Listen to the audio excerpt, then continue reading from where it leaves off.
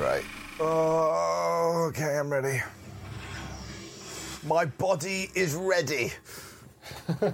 I have to be ready. It's fucking Street Fighter the movie. Your body's ready, but is your mind? Heck no. Nowhere near ready. Oh, I remember these. Yeah! Well, Is it an advert for stereo? Yeah. Dolby.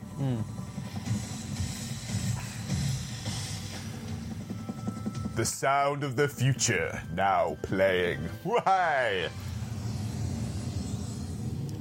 I think the best one of those is like, is it THX, but it goes... The Simpsons made a joke about that. Well, guy's head exploded. Yeah. Chin Chin. With your tiger beer.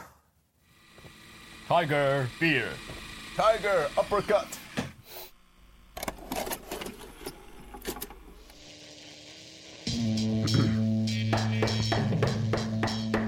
Boys.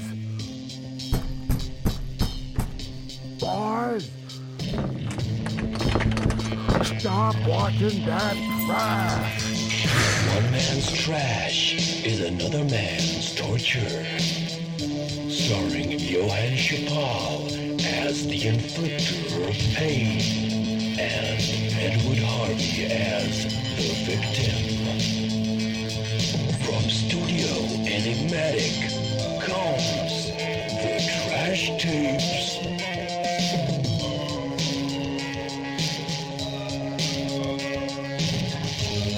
Greetings, everyone, and welcome to now the 5th episode of the Trash Tapes, where one man's trash is another man's torture. And oh boy, is it very much relevant today, as I am here with my victim, Edward Harvey. How are you doing?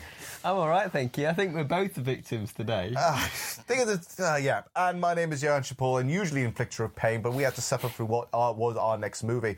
Now, what's interesting is that usually we come around, I come around once a month with a bad movie to watch, and most of the bad movies we've had have been fun, right? Yeah. Like, we'd say we've been fun, we've enjoyed ourselves, we've had beer, snacks, whale of a time, right? Now, because around this time we're recording, it's the 30th anniversary of Street Fighter, which we love as a gaming franchise, right? We thought, why not? I think we shouldn't have done this, because what we've now had to go through was Street Fighter the movie. After 7 months of fighting, the civil war in Shadaloo may have reached the turning point. The capital has just fallen. In December 1994, the forces of freedom will face a power-mad dictator in a struggle for the fate of the world.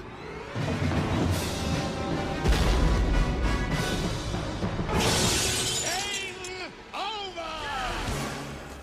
Now, who wants to go home and who wants to go with me?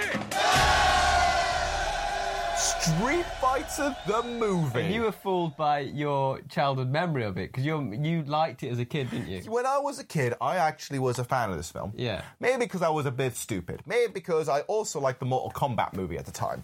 And I just thought, oh, great fighting movies, yay! And stuff like that. It was goofy, it's childish, and looking, actually, the movie is really fucking goofy, right? But this movie's deflated me after watching it. I think, like what we said in a lot of the commentary, the betrayal of the characters just aren't portraying the right characters. They're not right at all. Nothing. It's absolutely like twaddle what they've done with this, right? And it's just, and that's the thing, right? Okay, now, if you ever watched this movie without understanding a thing about Street Fighter, you'd still think it's a terrible movie. But it would just be like very shallow and like non-existent, and all the references would make no sense, right? But watching it knowing who the Street Fighter characters are, especially if you're a fan of Street Fighter 2, It's even worse. it's even worse. It's like, not only is it a bad movie for people who've never played Street Fighter games, it's even worse for anyone who's even touched the controller or knows who any of these characters are, right? And This is why it's deflating. Majority of the commentary is actually us going, that's not like the game. What the fuck is this? Who is this? Why is that guy a dickhead? What's this guy? You're not even tall enough. You're the wrong ethnicity. How are you this? Ugh. Why is Balrog a cameraman? I'm sorry. Why is Balrog a cameraman? Why is Honda a Samoan?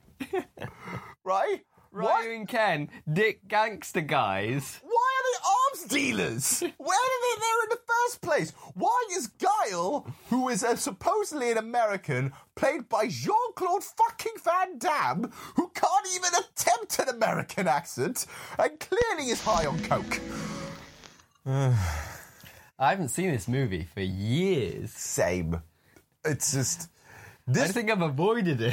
Have you purposely avoided it? Because for me, here it comes. Oh, it's like So butch, the music, straight away. It's like masculine military music. Jean-Claude Van Damme, Raul Julia, manly men. The ultimate battle. Good evening. This is Sander Van Oker, and this is the GNT World News. After 7 months of fighting, the Civil Okay. War in Shadaloo may have reached the turning point. One thing The capital has just I instantly hated about this film is that they pick the weirdest storyline that's nothing to do with any of the main characters and they make that into the movie. Okay, right. Before we get even more angry, right, let's attempt to break down this movie, all right? So, this movie is a 1994 film based off the Street Fighter franchise done by Capcom, right? That is very obvious. This was during a time in a weird period where video games were starting to get very popular because you had the Super Nintendo, the Sega Mega Drive, people were going to arcades. So it wasn't actually that uncommon for them to start making video game movies, right? They started off with things like bloody... like Mario Brothers movie, but we're never touching that one. I'm already putting a dib on it. We're not touching that one. If we couldn't survive this properly, how the fuck are we going to do Mario Brothers? Yeah. With fucking... Who played him? With Mario. Played Mario. Bob Hoskins. Bob Hoskins. Yeah. Played Mario. Who, apparently, he was drunk on set the entire time because it was that garbage. It's like that legit of a mess. I can't remember that. I don't remember hating that movie, but I think I was dead young, so I didn't really acknowledge it too much. Garbage. But here's the thing, though. What is your opinion on video game movies? Let's go as a whole. Like, do they work or not? Not usually. I mean, it's very rare if they work. I do quite like some of the Tomb Raider movies are all right. Yeah. Like the Angelina Jolie one's a bit of fun, and the recent Tomb Raider movie was good. I really enjoyed that. Yeah, I did mean, too. It's not like the best film in the world, but in terms of converting a game to a movie, they did a good job, I thought. They did enough that was original and based on the game that you're like not offended by it, right? So it's like a good medium. I actually liked the Silent Hill movie, even though they did change a little bit from the game, but they had to. And everything with Sean Bean in it was complete waste of time. Right? There were loads of these kind of movies. Like, do you remember Double Dragon, the movie? No. The Double Dragon, the movie. That was a thing.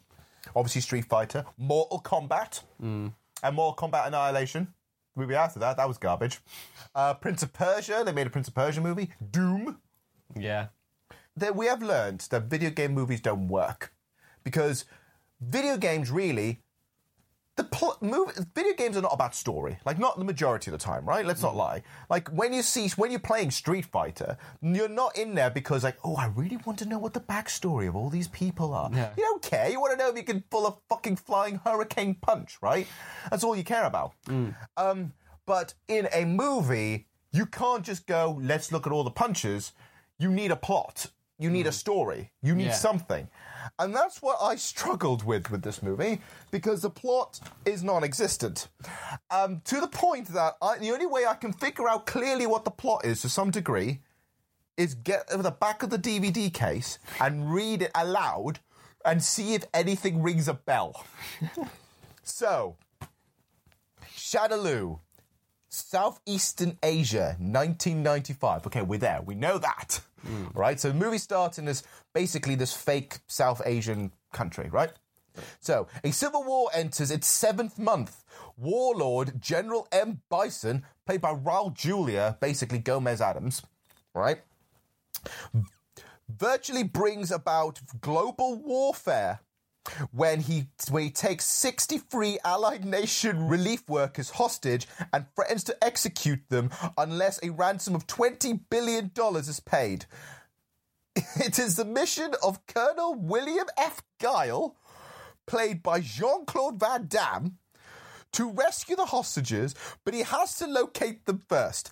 As part of an audacious plan, audacious is the word because the plan is ridiculous, to track down the general and his futuristic fortress, Guile and British intelligence officer Cammy, played by Kylie Minogue of all people, which is interesting casting. Recruit to their forces 2 renegade heroes who happen to be Ryu and Ken, right?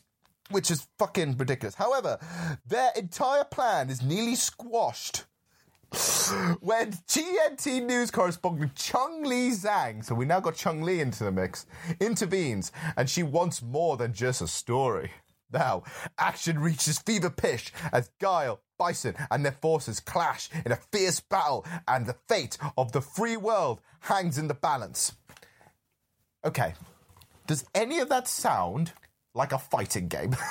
I think they overcomplicated it. They like we were saying that when we were watching it, it's too political and it's too like what I think Street Fighter movie should be like is more like, you know, the original idea for like Bruce Lee's Game of Death, where it's kind of like different fighters against each other from different styles. Yeah. And it's kind of like the ultimate challenge from around the world. All these fighters are put together. Yeah. And they have to fight every style, you know, and like try and work out who's the world's best fighter. Yeah. And it should. I think Street Fighter film should be like that, like about a championship where like fighters have come together and they have to fight, and then maybe there's some kind of like backstory about some of the characters and what they're up to behind the scenes, but mainly about a tournament. This is how the movie came to be, all right? There was actually quite a lot here in terms of production, which is fascinating. And it shows how the studio and Capcom were constantly at loggerheads at each other, okay? So, because Capcom was the co-financer of the film, right, every aspect of the production had to require their approval. So Capcom approved this bullshit. God, I bet there was, like, a lot of sort of talks in offices, though, for it. Yeah, and like the studio fighting. I don't think they'd be like literally just signing off straight away. I think basically there'd be moments where the studio's saying, we're going to make this a war movie, and Capcom's like, no, what are you talking about? And it's like, oh, we're going to do this. Oh, we'll have Bison like this. And it had to be at loggerheads, and they had to maybe do enough changes. The studio had to do enough changes, and Capcom had to bend their back a bit in order to make what the hell this is, right? Among other things, it was mandated to be released in December 1994. So this was supposed to come out Christmas time 1994, right? Yeah. Which is a very odd time to release it anyway, which required the cast and crew to maintain an aggressive filming schedule. Like, it was aggressive, right?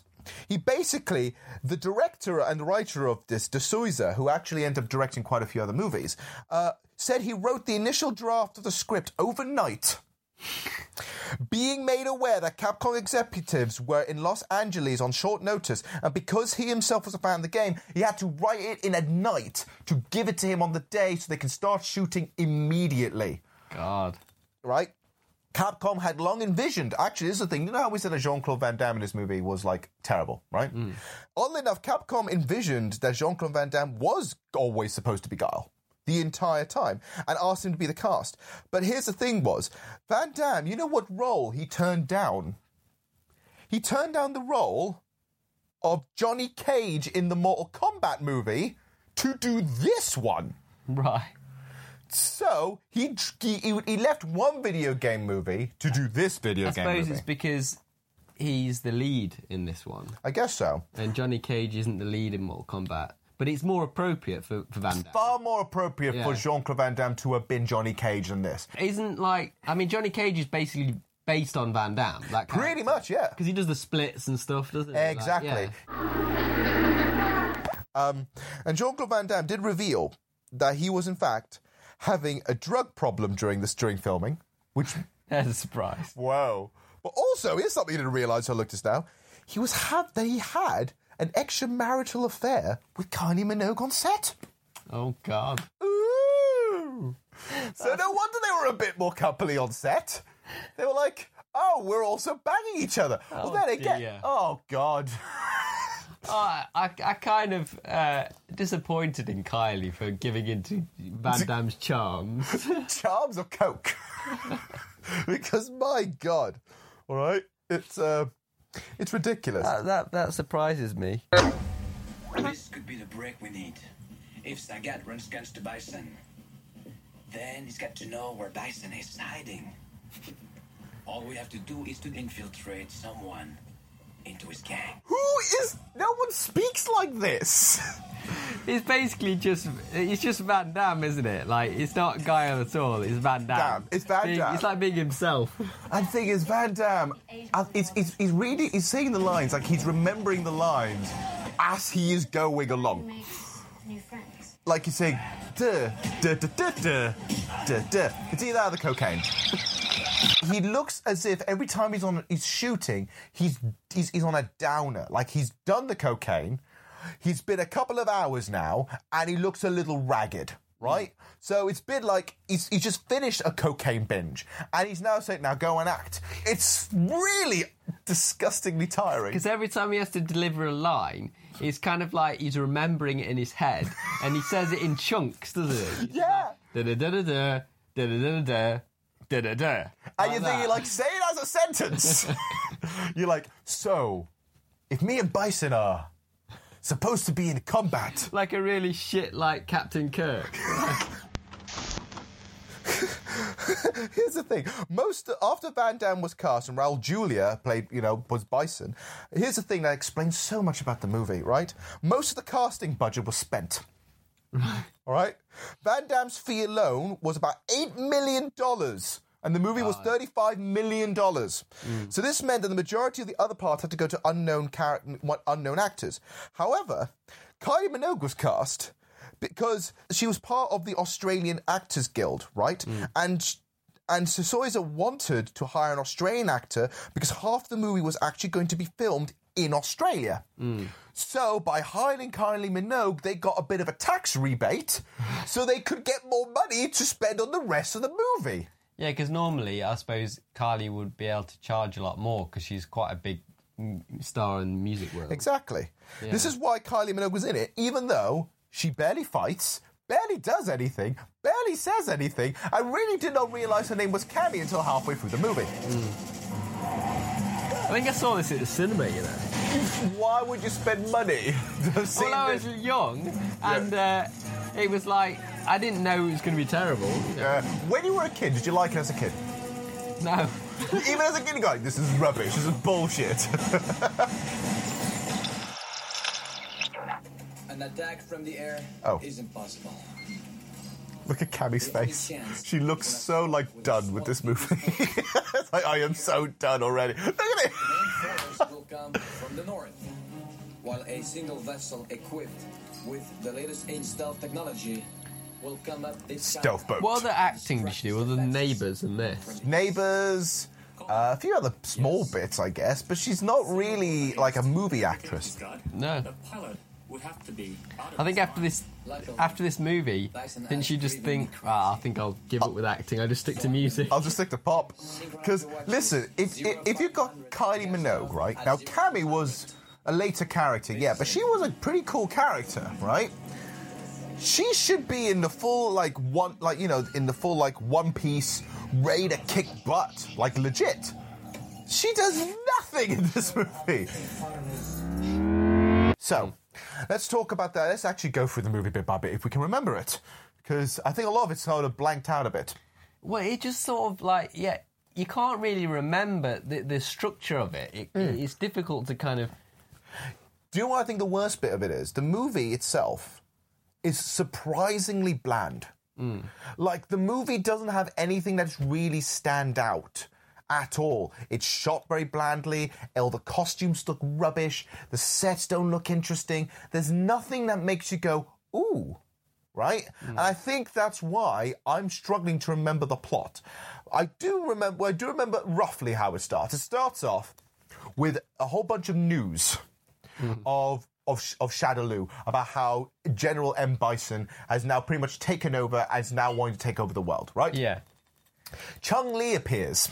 And Chun-Li, who in the video game is like Chinese CIA kind of thing, right? Like he's supposed to be like deep undercover kind of stuff, right? Is a journalist here. Yeah. Just like a trashy journalist, like just looking for any kind of bit of news that she can, like... Yeah. Like, she's not even, like, she's not even like, I'm a very serious journalist. It's more like, I'm trying to get a scoop. Yeah. Right? And so she's talking... Basically, this whole beginning is just exposition. It's just explaining the world, right? Because it does, like, just dump you in there, doesn't it? Like... It doesn't explain anything. You don't know who the fuck M. Bison is, really. You don't know who any of these characters are. You don't know where the fuck you are, because then you reveal they're basically James Bond-like lair of M. Bison. And that's when we're first introduced to Raul Julia, who, poor man. Poor man. He is, however, the only saving grace of this movie. Yeah. Because he plays it like a proper... He hams it up really bad. And it's awesome, though, to watch. His wide ping-pong ball eyes. Oh, they were massive! So, there's like the... he seems to really like the media, doesn't he, Bison? He seems to be, like, sort of... showing off how evil he is across the media. Oh, he does. Like every time, even just in his own lair, he likes to show off. So he has screens all over the place where he wants to show his face. Like, look how evil I am. Or whenever there's a later on where he goes and links it, he's like, look how evil this is. I am so evil. He introduced he's got hostages, hasn't he? He's got hostages. He's kidnapped all these hostages, right? And in the meantime, Chun-Li is talking literally the full backstory because there's no time to explain. There's no real, it's all tell, don't show in this thing, right? And then, so he gets a couple of soldiers at one point, and so he starts trying to fight them. And I'm using air quotes at the minute because fighting was literally him just pushing him in a hole. Yeah. It's like, Okay, now, Raul Julia, here's sort of the thing with Raul Julia. Now, Raul Julia, at this point, was incredibly sick, right? He was incredibly sick. He just barely survived making this movie, all right? And it's a real shame on that part. The only thing is that he did this originally he did this role before his kids. Yeah. Because his kids were a huge Street Fighter fan, right? But the problem with that is that clearly his final role is in this piece of garbage. Yeah, but at the same time, people will remember you by your greatest roles, not by your last role. So I always think of him as Addams Family, like. True, but you'll also think of him as M. Bison because this is the thing. He is still a very charismatic man, and he's reading it like Shakespeare, right? Yeah. Even if some of the dialogue and line delivery is just mind-boggling, right? Like, absolutely insane. Right. What gets me, mainly, is the fact that the important characters in the game are not the important characters in the movie. Like Chun-Li, look at her. She's just a reporter, by the way. Chun-Li is supposed to be she's basically Chinese, CIA, right? And she's just that. Oh, I'm just a journalist. General M. Bison is quite another. M. Bison's supposed to be it's like a butch Thai man, supposedly, right? In the manga Street Fighter 2 movie, there's like a really inappropriate but sexy scene with Chun-Li in the shower. Yeah, remember that was awkward as hell. And did Guile come in at some point as well? No, it was Vega. Vega, oh yeah. Stuck in and she had an epic fight with Vega in her apartment. Oh yeah, and she was basically just in a towel. Yeah. Oh, that was impressive. So cool though. What? We should be watching that instead of this. Yeah, but that's a good movie. I know. I know. An astonishing $20 billion. $20 billion.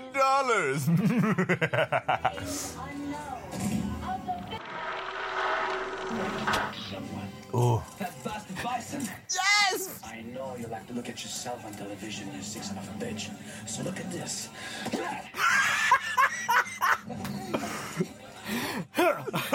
That's all you need. Break in. Now. DJ! Leave it. Wow, look at that CGI satellite. What the hell? Balrog, do you believe this? Why is Balrog a cameraman? Balrog's supposed to be a villain, isn't he? Yeah, he's supposed to be like a bad guy boxer. Yeah.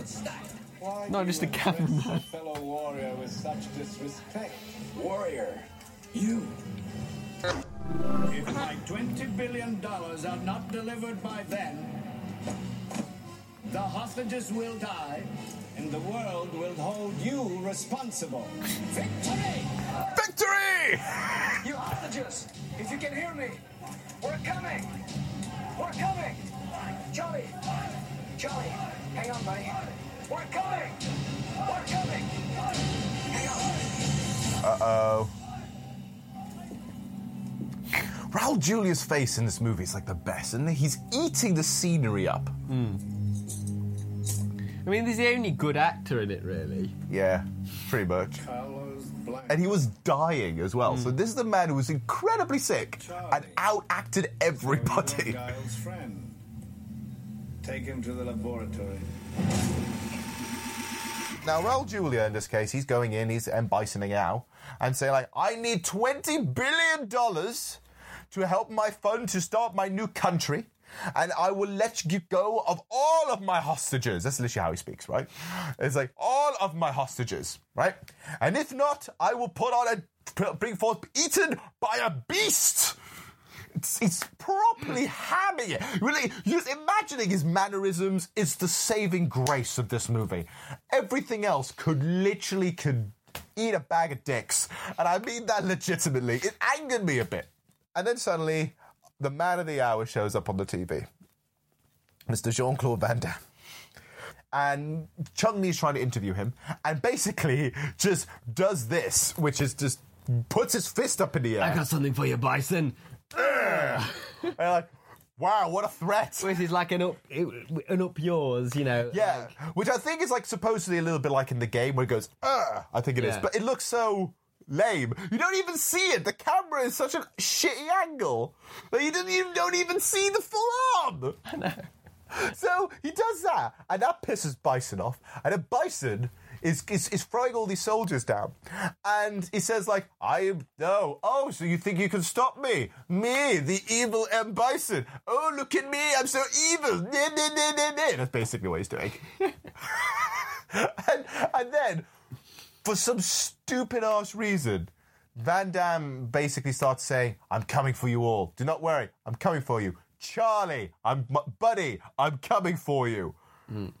Like, why? Why purposely name your friend who has clearly been kidnapped by the bad guy? Why did you say something like that? Strategically, that doesn't work. Yeah, because obviously Bison would hear that and he would say, right, this is your friend, is it? Okay. Oh yeah, I'll just kill him. What are you going to do about that? But he does something worse. He does something worse, not just because it's terrible. It's also because it fucking ruins a whole video game character while we're at it. So he gets Charlie. And you say, and when you saw it, it's supposed to be Charlie Nash. Well, I think that they combine those characters, didn't they? Because Charlie is supposed to be Giles' best friend. Yes. But they turned him into Blanca in this, didn't they? Yeah, basically, they turned Charlie into Carlos Blanca. And so anyone who knows video games, basically Blanca's supposed to be this big, green, almost mutated monster that has electrical powers, right? From Brazil. Meanwhile, when that happens, right, we suddenly cut back to a random cage fight thing. So this is where the things get a bit complicated. Half the movie is shot in Australia, and the other half of the movie is shot in Thailand, Yeah. Right? And so obviously you do a lot of this Thai tropes, which is in this case the underground sort of kickboxing, kick fighting kind of thing, Yeah. right? And this is where we're introduced to probably the thing that frustrated you the most is everything involving Ryu, Ken, and Sagat. Yeah. So you want to explain what the heck happened here? Well, it seems like you're introduced to them and they're in the middle of some kind of deal. Yes. Like some kind of arms deal or something Yeah. like that. And immediately you're thinking, why are Ryu and Ken in this situation? Why would they be like that? And like, it angers me so much because, they're both supposed to be like masters of like some kind of karate. I can't remember Yes. the name of it. And all their interest really is to master their martial arts. And, be the best at that martial art. They're not interested in dealing arms and kind of like... I know, like, they seem to be like, oh, we're smuggling guns here. And it's like, why? None of this makes sense at all. And the kind of relationship that they have with Sagat is almost like, well, we don't like you, but we want to make a deal with you kind of thing. Yeah. It always seems to be like they're kind of like not fully they don't fully hate him. Yeah, You know yeah. what I mean? They're kind of like, well, if it's going to benefit us, we'll go along with Sagat kind of thing. And it's just the opposite of what should be happening with these characters. I know. It's it's like Bizarro World. It's the complete opposite. So Sagat, who is very tiny in this movie, in the video game, Sagat is supposed to be like 7'5" and the world's best kickboxer, and he is your favorite character, right? Yeah, to play with, yeah, because he's like a great martial artist, but very, very strong as well. So Yeah. he's kind of got both skills He's got there. the best of both worlds, basically. And and he's a really intimidating looking character on the screen. He's like takes up like the whole screen. he takes up half the screen, like legit. He's massive. And in this movie, they just seem to get any guy with a shaved head and put an eye patch on him. It's And like- there you go. And basically, he now looks like, again, going for the James Bond thing that clearly the director was going for. You are my number one guy, basically, right? He is. You are my number one guy. You are basically, you are number one henchman. So guy has become number one henchman. And that's it, right? Vega! Vega's one of your favourites. isn't it? Vega is my favourite. In the game, not in the movie. No. But in the game, he was my favourite character. He was just so cool.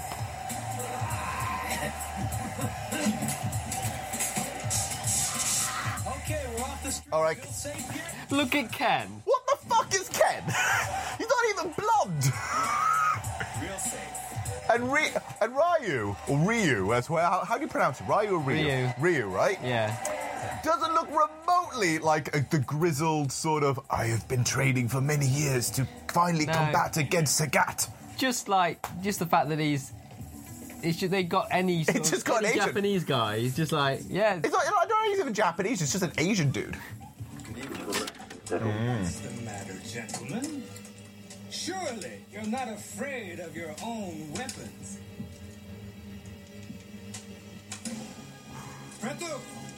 I remember Street Fighter, the game with all the guns in it. Bravo!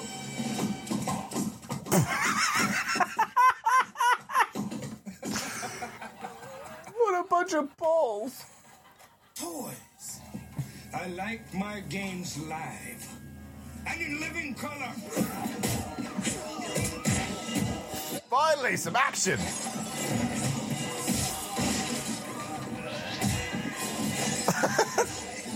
Go on, kick his butt. How did you forget? Cool, that's pretty cool. Double kick for the windows. Okay, so Sagat wants to buy guns off Ryu and Ken so that he can then sell the guns again to Bison. Yeah. Couldn't Ken and Ryu just go and sell the guns to Bison? Why is Sagat in the middle of this? Anyway, right. So, obviously, Sagat, they say, oh, we'll make an agreement, we'll go get the guns. And then to the, oh, we've already found your guns. Look, we've already found your guns. And they say, oh, we're going to shoot. Oh, what are you? Are you afraid of your own weapons, are you? Turns out the guns are toy guns. And so we get into, which is fucking stupid anyway.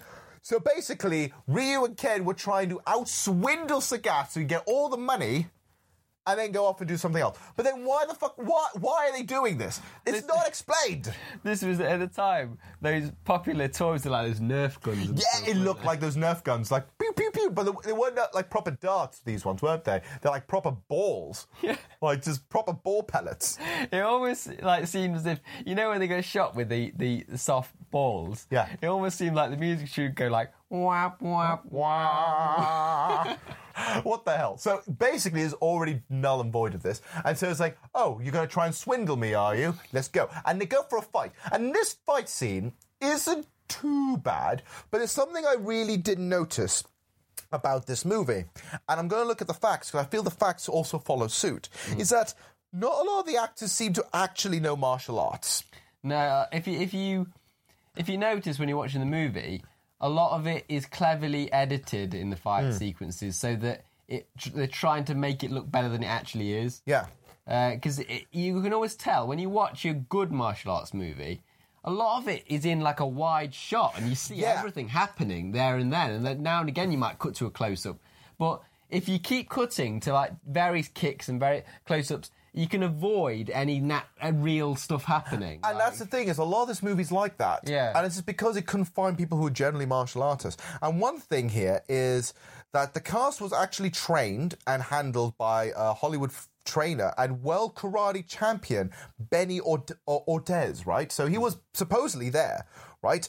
And Charlie Pacini, who was also hired as a stunt coordinator. So you got these two people, right? Yeah. But a lot of the problem as to why a lot of the fights seem very sloppy is because that he took the job with the condition that he would need ample time to train the cast, right? And I bet he didn't get that. He didn't get that. He agreed. However, plans were changed when it was learned that Raul Julia was dying from cancer, right?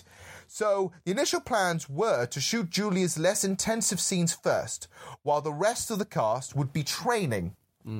However, upon seeing Julia, who looks quite skeletal in this at the minute, he doesn't look healthy.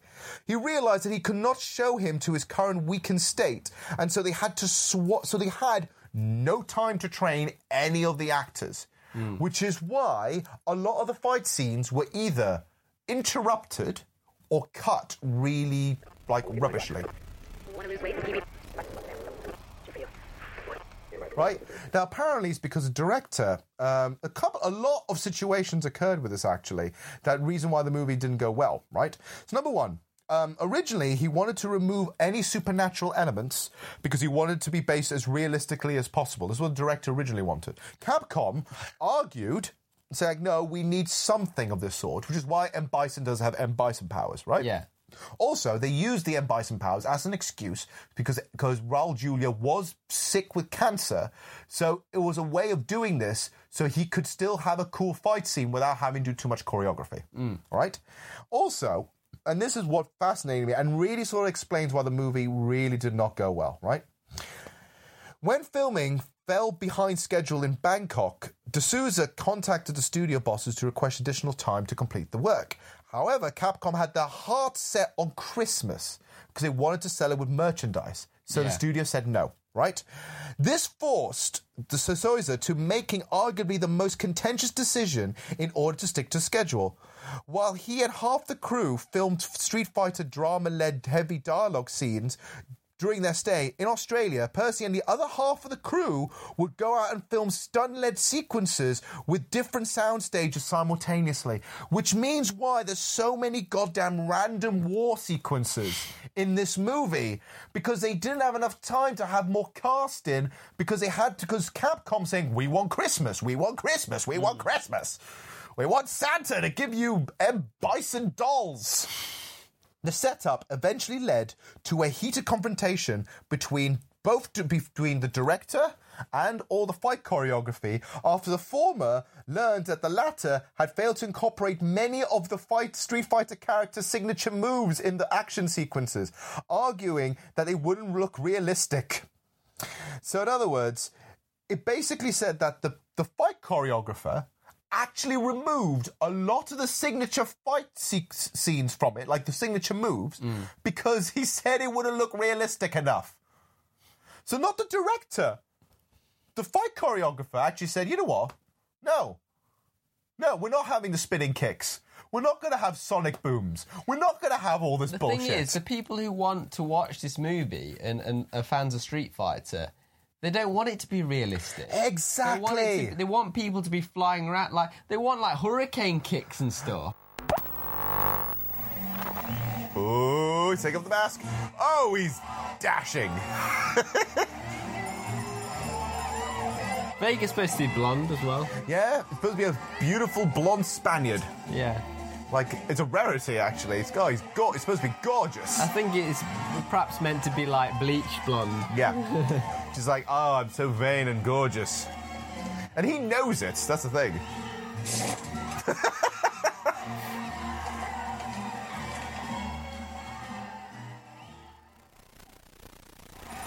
Why are you making me watch this? Research. Come on, get to the fight. And Vega wouldn't fight without his mask on. At all. That's his main thing. He doesn't want his face to get Because he is damaged. so gorgeous. Yeah.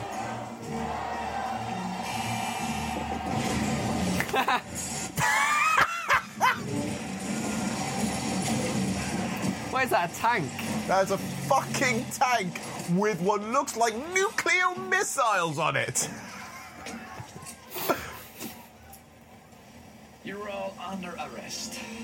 What happens here is that basically with Ken and Ryu having a fight and they do one cool bit, which is really cool, where they kick two guys through a window. And they're like, "Wah!" And they both kick him out, and Zagat's like, I'm impressed. You're going in the cage. And so he gets Ryu and throws him into the cage to fight Vega, right? And this is actually a little funny interaction, but it's not how these characters will react at all. But they are there's still a little bit of fun here, and it looks and feels like, yeah, we're going to get a fight. But it's all talk, because again, Sagat's talking about backstory, like how I was called the Iron Fist, and I was the best kickboxer in the world until I retired, and now Vega is the best fighter in the world. Yeah. And okay, bollocks. And then he got Ryu with a fucking sword. No, and it's like, if in that situation, if they said, Ryu, you can have this sword if you want, he would think that he would be able to beat Vega without a sword. Yeah. And he doesn't need weapons. And that's the thing is, he does this, and he's doing a bit of showing off. But then it's like, what are you doing that for? And then when he decides to do that, I think it's just a very fancy way of saying, I don't need this sword, chucks it, and throws it behind Vega. It's all saying, I don't need that. But it's why the fuck did you show it off? And the sword is the worst prop I've ever seen. So plastic. It looks like when you have a child's play. Yeah. And they make the swords for pirates or something. Out of cardboard. And so Vega, who's about to put on the claws and the mask, and the thing with Vega, he doesn't take off his mask because he's supposed to be gorgeous. Yeah. Vega is supposed to be so beautiful, but a beautiful fighting machine that he doesn't want his face to be damaged. So that's why he does that, right? He says, fuck it. You're not going to have a sword, even though you did this fancy show-off bullshit. I'm going to do that. And in the moment they're about to fight and have what could have been an actually really good fight scene, what happens? I can't even remember. A fucking tank. The tank. Yeah, the tank just bursts through. A fucking tank goes in. And Van Damme just goes, you're all under arrest. That's how it fucking works. It's not even a regular tank. It's a tank with what looks like nuclear weapons attached to it. If that is your way of stopping an underground fight club, that is overly excessive. Sagat, Vega, Ryu, Ken, and everyone else are all thrown into the slammer. It's a weird kind of... It loosely tries to mould the two storylines going on, doesn't it, at that point? And it's like, Guile would be too distracted with the M. Bison thing to worry about these guys at this particular time. He just kind of... But it kind of massively shoehorns it. And that's the thing. With attack. It frustrates me. It really does. I don't know how many different ways I can say it. I know.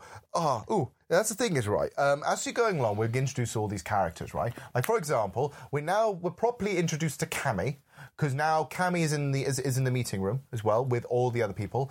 And we're also secretly, and it takes you a long time to realise this, it took me nearly half the movie to realise this, that T-Hawk's in this.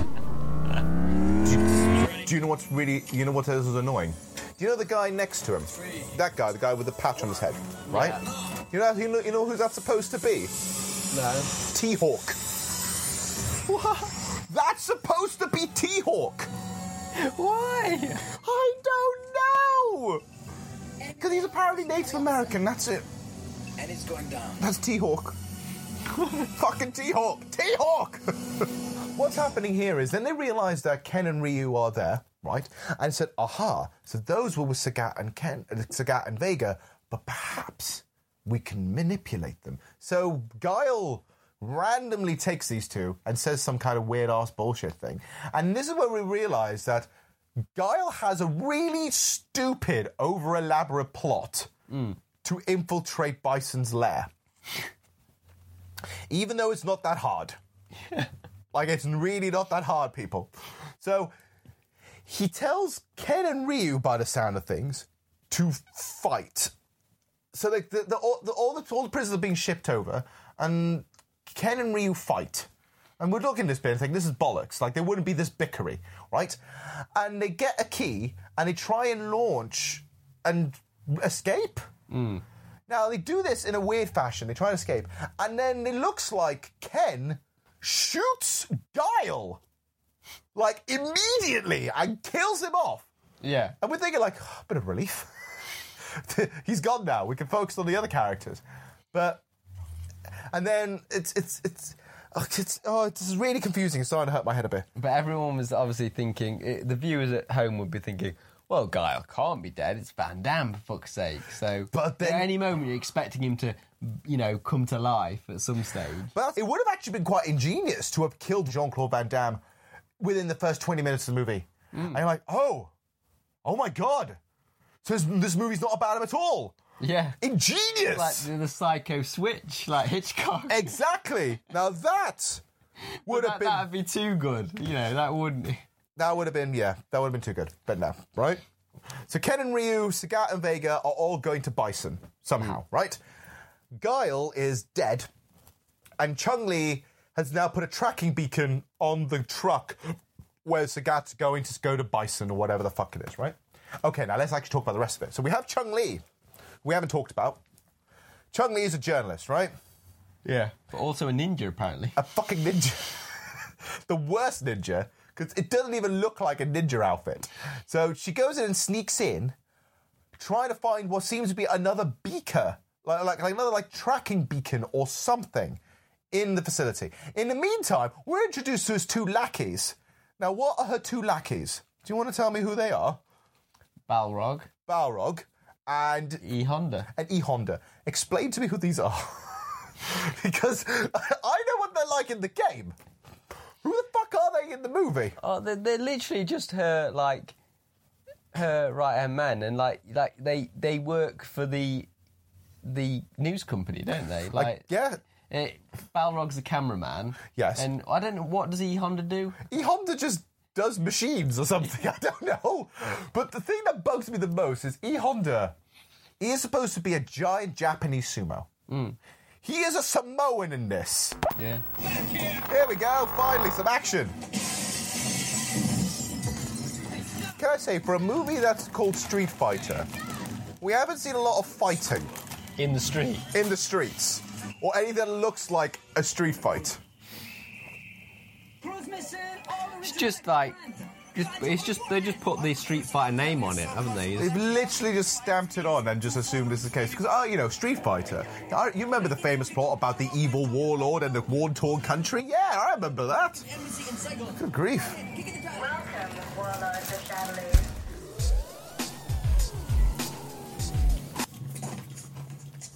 Because aren't ninjas a Japanese thing rather than Chinese? Yeah. And she's Chinese. Yes. On top of that as well, that she's not really being a ninja, because I can see her face, for one. Yeah. 2, she's not really being sneaky that well. Like, she's just dressed in black just because. It's not even dark. It was like daytime. Worst ninja ever. She looks more like Arabian, like that should be on like a Turkish Delight advert. It's like, here, as I give you a belly dance, observe my wonderful treats.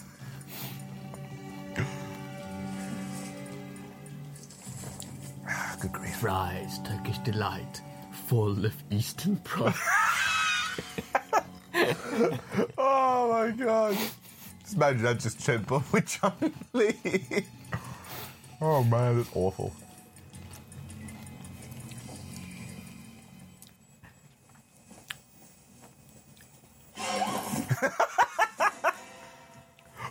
That was brilliant. If I didn't give you an interview when I was alive, no way I'm gonna... Here's a question. How long has he been lying there? Of course. How long has he been lying there, faking his own death, waiting for someone to go, it's alright. It must have been, what, 2 days? Oh my god. Just conveniently waiting for Chun-Li, obviously. Clearly it's like, this is clearly the plot. This did make me laugh. Right, so Chung-Li goes into the facility goes into the regular like army facility to try and find the other tracker. And they go into the morgue. Now, do you want to explain what happens in the morgue? Well, Van Damme has been waiting under the sheet, like ready to go ta-da, ta-da, like for a long time. Yes! Like the worst prank ever, like a Halloween prank. I know. And it's like, how long was he there? Well, because this could have been like hours, a day, 2 days. Were you just lying there having a nap? And this is a perfect example of like something that would be in a bad movie, because anyone with any kind of intellect would watch that and think that this just wouldn't happen. It's only happened just so that he could surprise Chun-Li in that Exactly. sequence. That's the only reason that works for that scene, but like it doesn't work in terms of logic. Because you can imagine, like if Chun-Li didn't do that, he would just be like waiting there for ages, like twiddling his thumbs. Twiddling thumbs. It's like, a bit hungry. Hey, anyone got a sandwich? This is your Street Fighter movie, right? Your Street Fighter movie has got very little fight sequences and Guile pretending to be dead in a morgue. So this all happens, and Chung-Li is sort of been taken out of the facility for literally just breaking and entering and all that bullshit, right? Suddenly, we are magically teleported to sort of like M. Bison's tent. Yeah. Like he's having a circus party for some fucking reason. I don't know why exactly that is happening. Like, it's just sort of... like a filler scene. It's such a filler scene, because...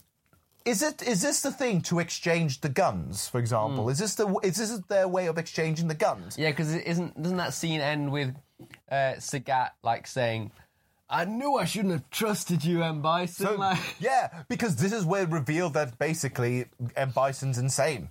Now, here's an interesting factoid. He's got his Bison dollars. Exactly. Here's an interesting factoid. Raul Julia, for researching M. Bison, completely ignored the video games, which makes a bit of sense now, we're talking performance. But instead, he researched various dictators and crime lords and all their lives and personalities and mimicked many of their traits to incorporate into M. Bison's character.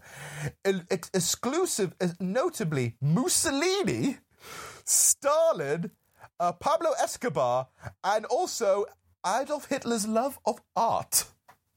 Oh, yeah, because he had that painting, didn't he? What? Abstract. It was him painted like a clown. Yeah. Like, what the fuck was that? Right? Julia also approached the role in a Shakespearean tone, looking at Bison in the same type of villain as Richard III, which makes perfect sense as to why all his lines are delivered like incredibly hammy. Because there's a bit, one of my favourite parts of the movie is when M. Bison first finds out that Guile is dead, right?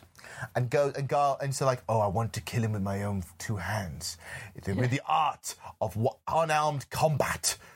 But why? Why is like this? And he's saying this amazing speech over this shitty miniature of Bisonopolis. You can see it behind him, can't you? Like, it's so stupid. And then he's saying it so like seriously and Shakespeareanly and so hammy at the same time. It's actually epic. And then it pans up and you see Bisonopolis, which is just a giant fucking skull. Yo, you're not evil. You're not a madman. Of course you are. To face Guile personally on the battlefield. You can't even fight. One gentleman warrior to another. the city is called Bisonopolis. I love it. How original, right? Snap his spine. Oh. The road not taken. Why? Why do they still call me a warlord? And mad? I couldn't think why. I don't know at all. Create the perfect genetic soldier. Yep. Not for power, not for evil, but for good. Like he's popping his head through the own model. Carlos Blanca will be the first of many. They shall march out of my laboratory and sweep away every adversary, every creed, every nation, until the very planet is in the loving grip of the Pax Bisonica. Wow. And then peace will reign in the world, and all humanity shall bow to me in humble gratitude. Bisonopolis. That is amazeballs. That was beautiful. Oh, Zangief. Zangief has just become the comic relief here, hasn't he? Yeah. He's just here to say a couple of jokes. Oh, man. Just be Russian.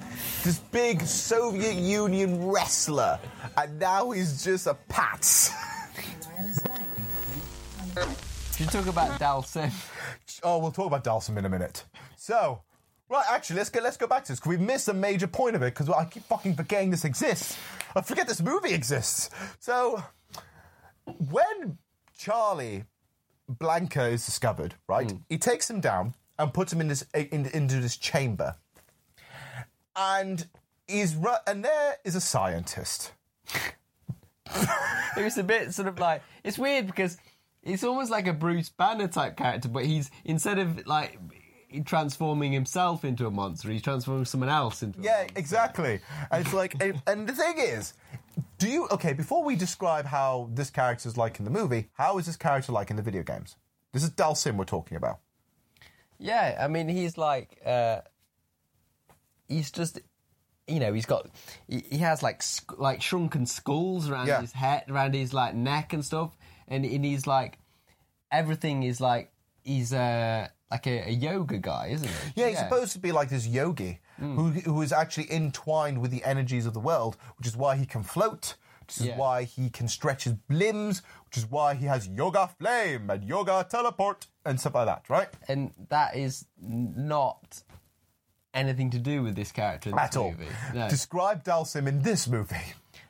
He's just like an Indian scientist who happens to have, and this is the thing, he looks like he's chained up from the neck and hands like a slave, which makes it apparently make you look like the bracelets and the necklace that Dalsim wears in the game. It's fucking stupid. Yeah, what it it really is. is. So basically, this Dalsim is a scientist picked up by M. Bison to transform this guy into the ultimate super genetic soldier. Do you think that Dalsim in this movie is supposed to be a bad guy but he seems like he's kind of been forced to kind of. Like, I think he's being forced into it. I feel like he's been kidnapped. Like M. Bison goes, "You, sir, are a fantastic man of science. I will take you, and you can create my genetic army."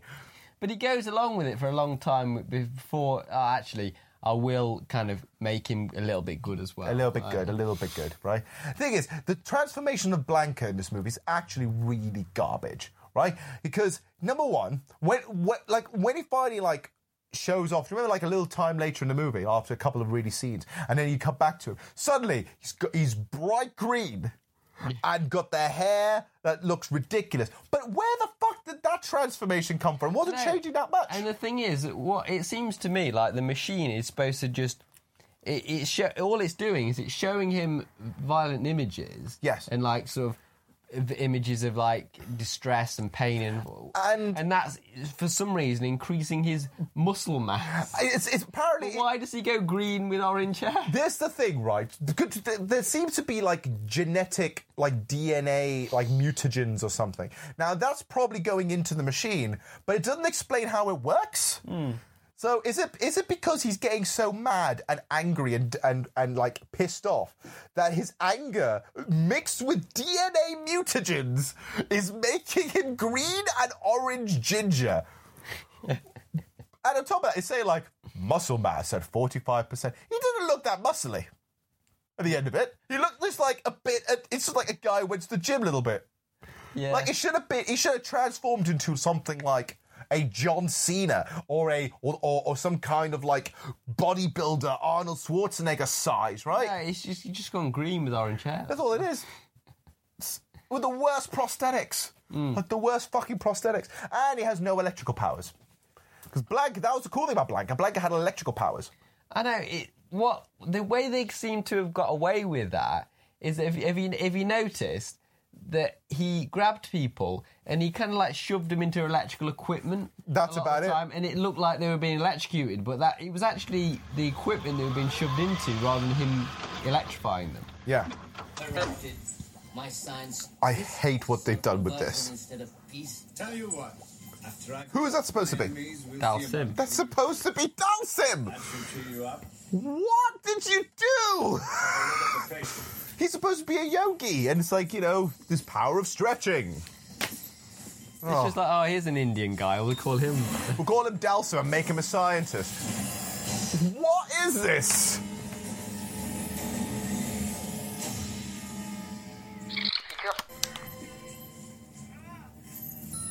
See for yourself. Images of pain and suffering. Bison's favourite channel. He's not psychotic. Oh. You take risks, Doctor.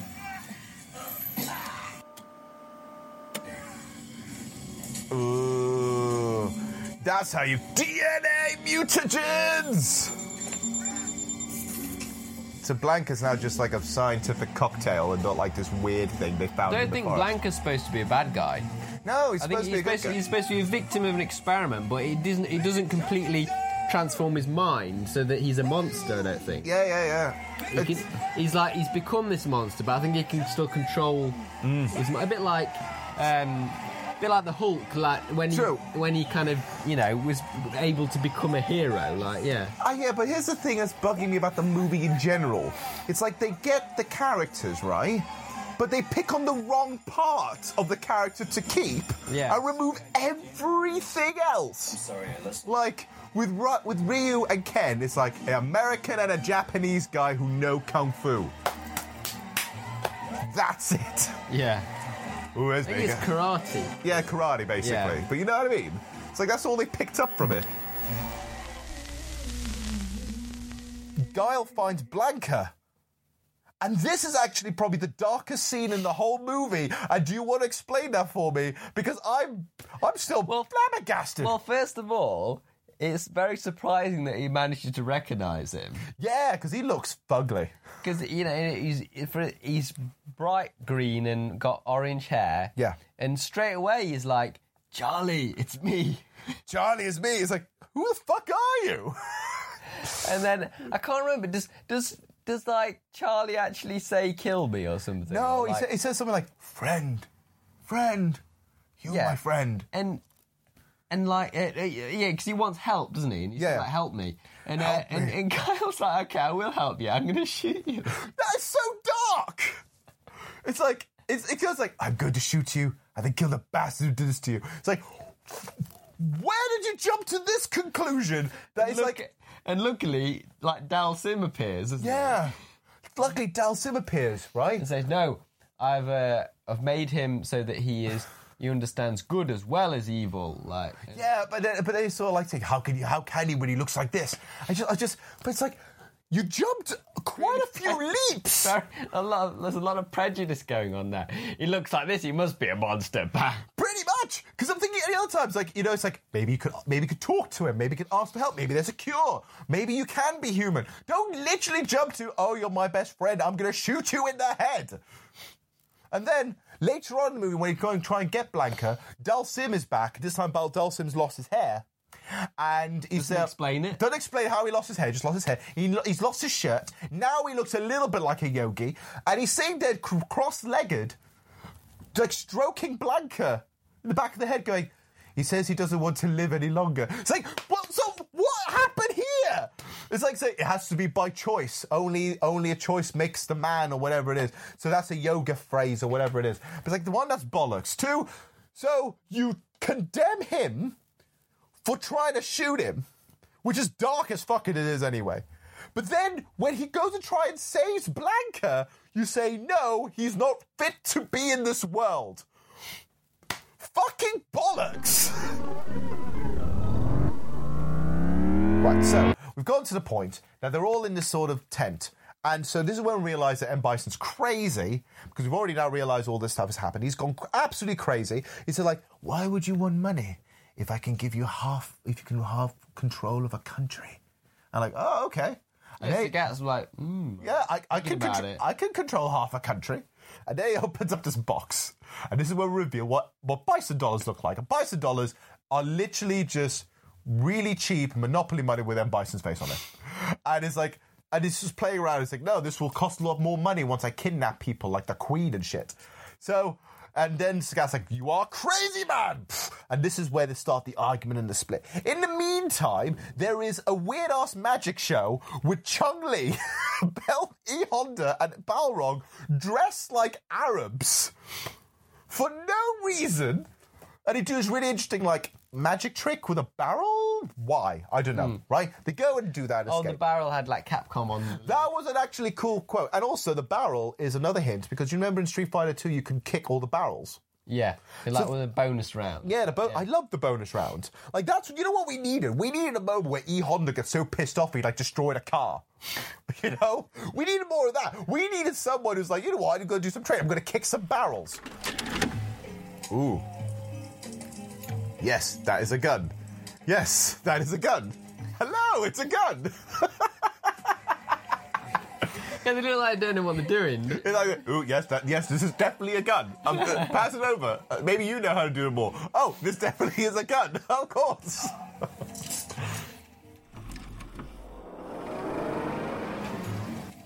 Ooh. I like half a country, although I don't know if I want to be half of Bisonopolis. If you were going to name a country or a city, what would you call it? Meanwhile, even if it's like something stupid like after yourself. Because I'd call mine Chiptopia 100%. Chiptopia. I so would. My God. Why make this so elaborate? Like, if you just want to blow them up, just blow them up, right? Make it like shitty video. Why do this over-elaborate plan?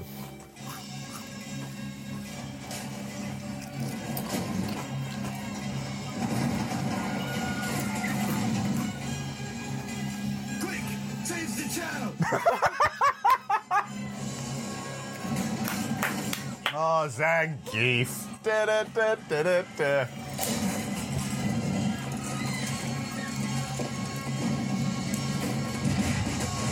Yeah! Woo! I love the bison dollars. I think bison dollars are probably my favourite part because it's like this is one bison dollar is worth 5 British pounds. Once I kidnap the Queen. That's not how currency works. Oh, I'm going to kidnap the Queen. Now my money costs more than your money. What the fuck was that? Oh, I don't know. I don't know where to begin with stuff like that. I don't know where to begin with this movie. It's really hard to go through. So they're having a confrontation and go, aha! And then and on this same time, Ken and Ryu are following Chung-Li, and they realize that Chung-Li is sort of like saying, oh, we have a plan now because, you know, M. Bison, like, destroyed my village. M. Bison destroyed my village. M. Bison's crew destroyed my sumo career, and so is my boxing career. Those two don't seem as strong as they destroyed my village. And the thing is, I didn't even pick up on those ones. The only resentment towards Bison I picked up on, obviously, the obvious Chun-Li one. Like, yeah, and that actually makes sense. And actually canon, because that's actually part of the Street Fighter lore. Yeah. You know, because M. Bison, while he was trying to take over and make his country bigger, he actually went and killed her dad and her family and her village. So she does have genuine excuse to beat M. Bison up, right? So Ken and Ryu find out about the plan, but they're told to keep quiet. Yeah. Ken and Ryu go back in the middle of Sagat and M. Bison's crew, literally about to like knock heads at each other, right? Like they are literally just about to just wallop, right? And just as it's about to happen, a video plays. Do you want to explain what the fuck this happened? Oh, the video. They've actually gone.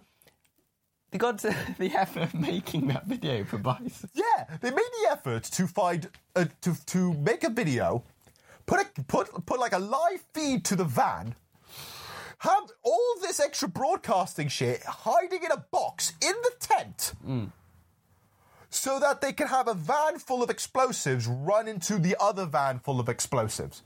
When what happens is the live feed happens and it just goes and the van starts to hit and Zangief goes, quickly, change the channel. Because that's going to change what's happening in life. Changing life. Like, oh, the van's not coming towards us now. Oh, that's a relief. So meanwhile, everyone's sort of doing their own thing and everyone's trying to escape. And in the same time, Chung-Li has her moment. Chung-Li's got actually one of the best bits in the movie, and it's because it's the only part that actually looks like a fighting game. Yeah, and she actually has the outfit that's a bit like Tomb Raider, but that's a bit like Street Fighter. But that's the weird thing because it's like that's what M. Bison is chose for. Yeah, because it's really like seedy. Because it takes basically it's like you come into my boudoir, you wear this outfit. It's like, okay. But in the game, that's supposed to be the outfit that she chooses. Very sort of like, it's sexy but traditional, I guess, right? So it's like traditional formal wear, almost, right? So there you go, she's shooting the thing, and she says like, and she goes through this really long, passionate rant about, oh, how you destroyed my village, and how I have been learning martial arts from 3 different continents, how I've been waiting for 20 years to finally get a hand on you. And I love this, because then M. Bison goes over and says, for you, it was the worst day of your life. For me, it was a Tuesday. And he's just belittling her all the time and, like, saying, like, yeah, you're nothing kind of thing. And then all of a sudden she comes alive and is like... And what's funny is all this to the sound at the beginning of what seems to be, like, weird, smooth jazz. Yeah. And so finally, she goes and kicks his ass. Oh, there's also, in that scene, it pans up and you see, like, a skeleton chandelier. Yes! That is the most goth thing I have ever seen. It is so badass. But it makes you wonder, whose skulls are those? I don't know. Oh, God, it's like, it looks like something from the Texas Chainsaw Massacre. Yeah! At 1,000 paces. I'm sorry. This is so weird with, like, the chilled out groove. Spinning bad kick! In a minute, it's gotta be. It's gotta be, please. Thing is, though, this is so weird. She's opening up and saying, like, you know, you destroyed my village. but then it's like romantic music playing, and M. Bison dressed in like the weirdest dressing gown. It was Tuesday. Yes! For me, it was Tuesday. I like the fact he's got like different hats for different situations. That was a sex hat. Yeah. That was a casual flirting hat. It's exactly what I wanted you to think. Yeah! Yes! Finally!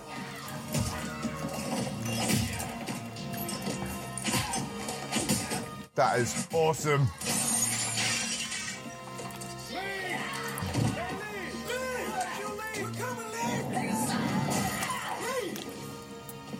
She was doing fine! Didn't need you! At least Chun-Li gets to do some cool fighting. I know. But when did M. Bison need a panic room? He's supposed to be M. fucking Bison! Like the hardest boss in the game!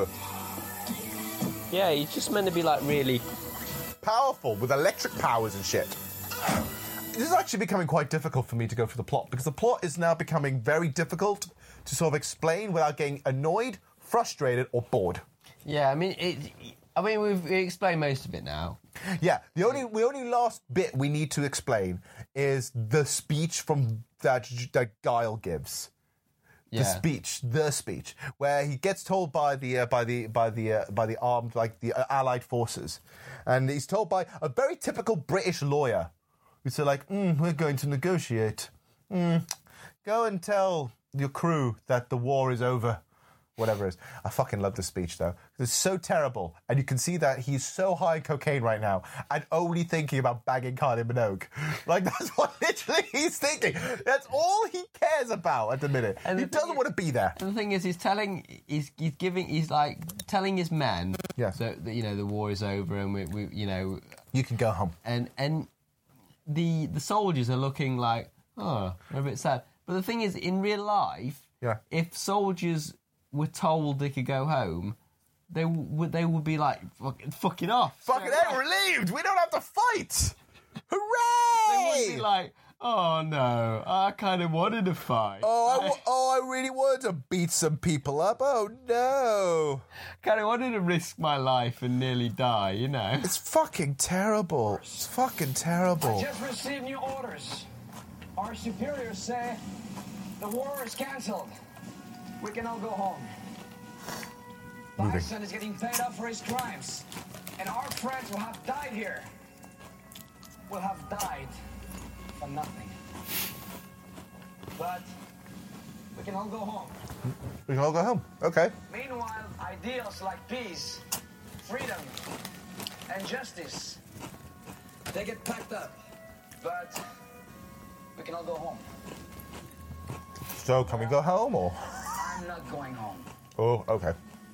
I'm gonna get on my boat, and I'm going upriver, and I'm going to kick that son of a bitch Bison's ass so hard. Yes! The next Bison wannabe is gonna feel it. Yes! Now, who wants to go home? And who wants to go with me?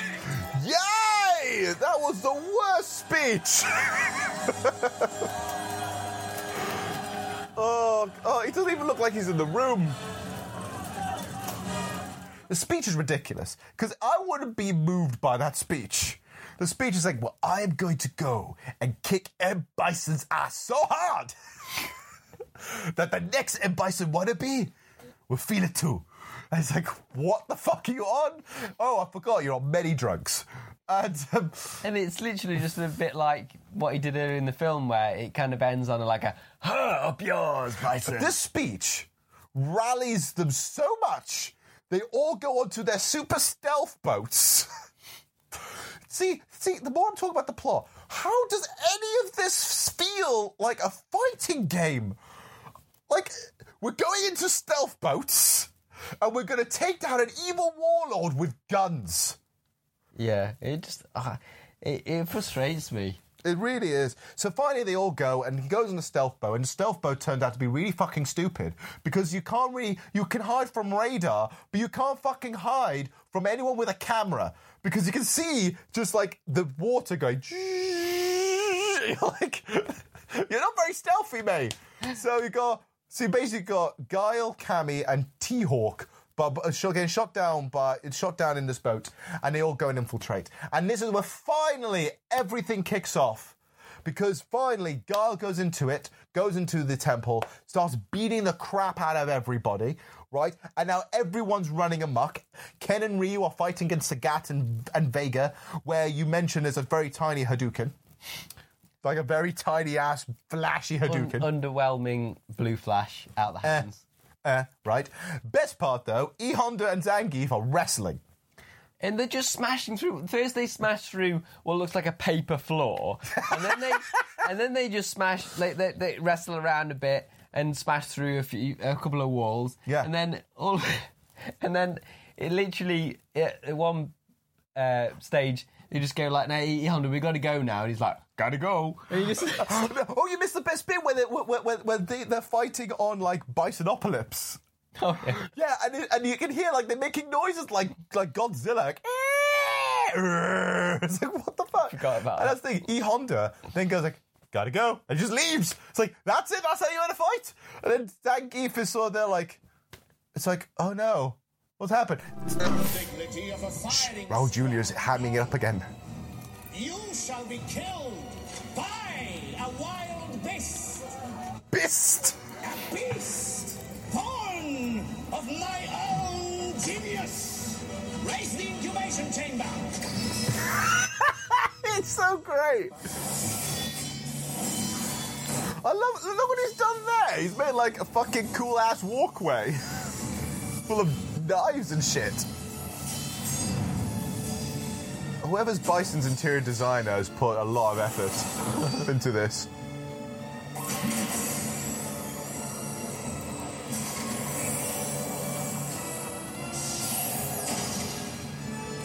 Yeah! No one jumps that far! Absolutely ridiculous. That was amazeballs! Like he was ready to pounce and he fucking dove! Finally, there's some actual fighting.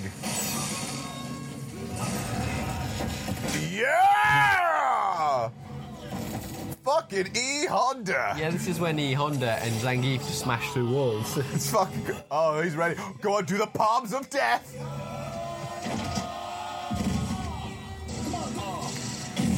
Fucking A. The wrestlers go at it. They're finally.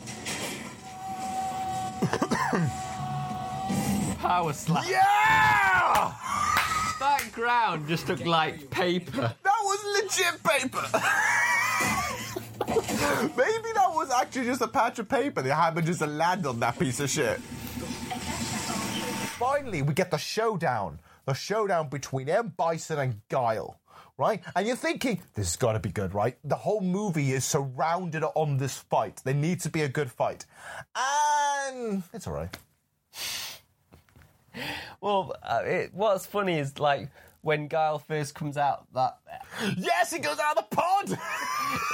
Flies out in a flying kick. He's rocketed! Like, he was on rocket boots. And he just goes, wah! And just kicks literally M. Bison in the face. And doing some signature moves from the game. So he's doing like a couple of roundhouse kicks, a couple of flash kicks. Yeah. And he looks like he's getting his comeuppance on M. Bison, right? And then M. Bison gets flung into a piece of machinery and gets electrocuted. Mm. Now, I'm not sure it's because we missed it or it's just very terribly explained. But then... There seems to be some kind of life support going on. Like, computer, like, detects it's M. Bison and sort of brings him back to life. And we don't. And where's this coming from? Is it coming from the suit? Is it coming from the computers? It just happens to be that he just magic? Because it's all happening on one of the monitors. So yeah. that would suggest to me that the machinery that he's gone into is what it's curing him. But that's so weird. It's like, no, round 2. You need a round 2. It's like round 2. And so we need to revive him somehow. And now he has magical M. Bison powers, which I have to admit, Raul Julia's fucking loving. Raul Julia loves that he can fucking fly. And one of the best lines in the movie, so it's like, so you see me as a god? No, I am better than a god. I am more powerful. I can fly and strike you down like lightning. And you're like, whoa. He's eating the walls with that speech.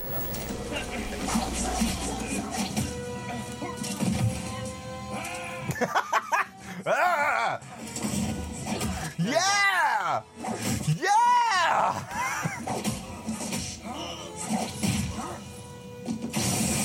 Finally, a little bit of action.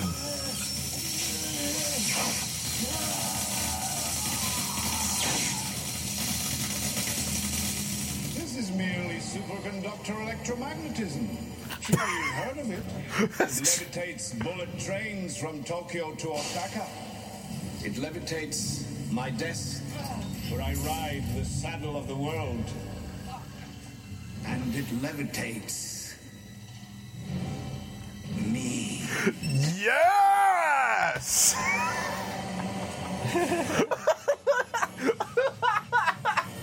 Oh, this looks so stupid.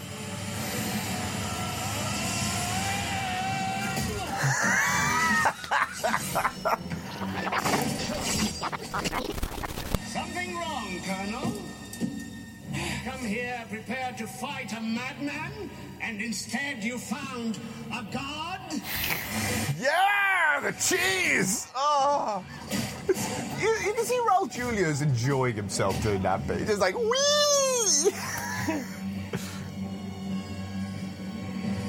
You still refuse to accept my godhood. Keep your own god. My godhood. Fact. This might be a good time to pray to him. Yes! But I beheld Satan, and he fell from heaven like lightning! Yes!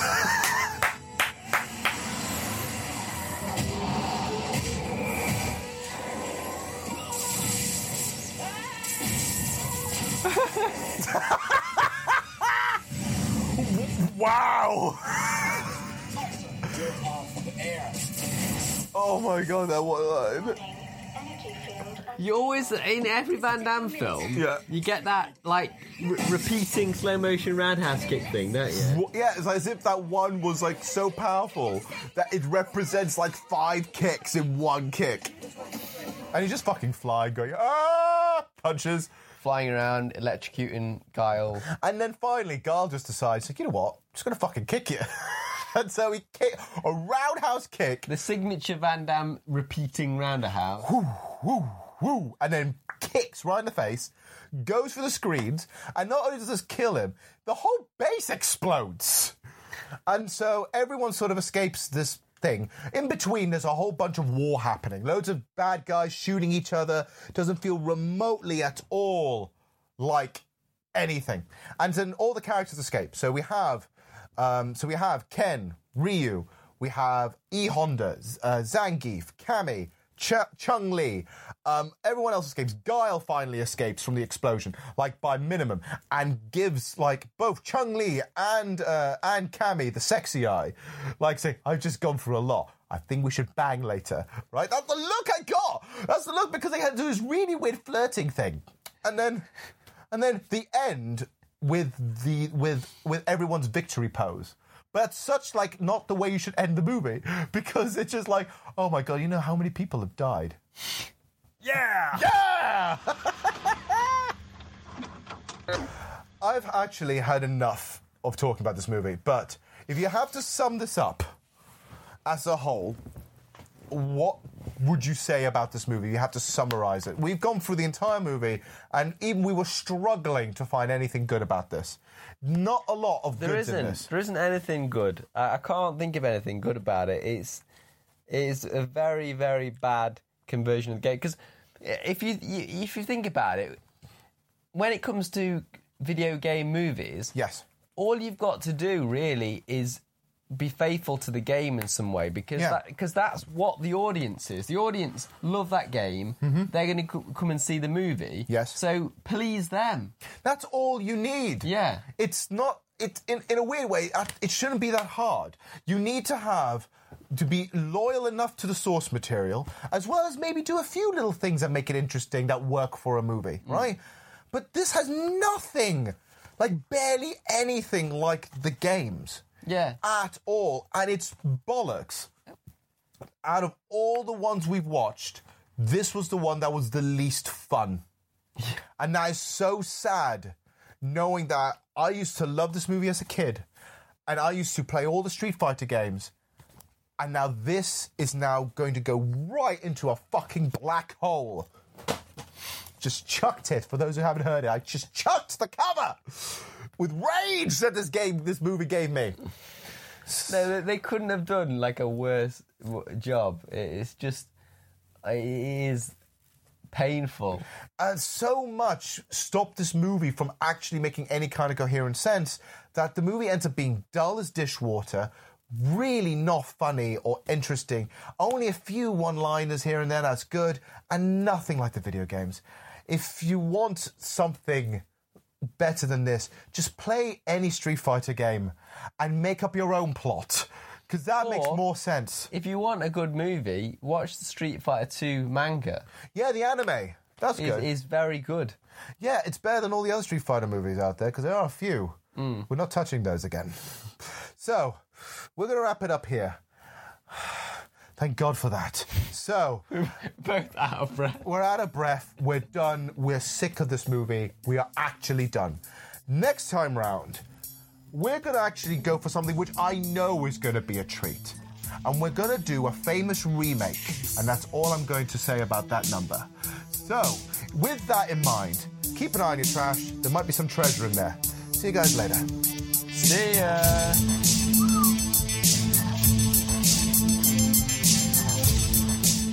This podcast has been an Enigmatic production. It's hosted by Johan Paul and music by Edward Harvey. If you like what you hear, subscribe to the podcast.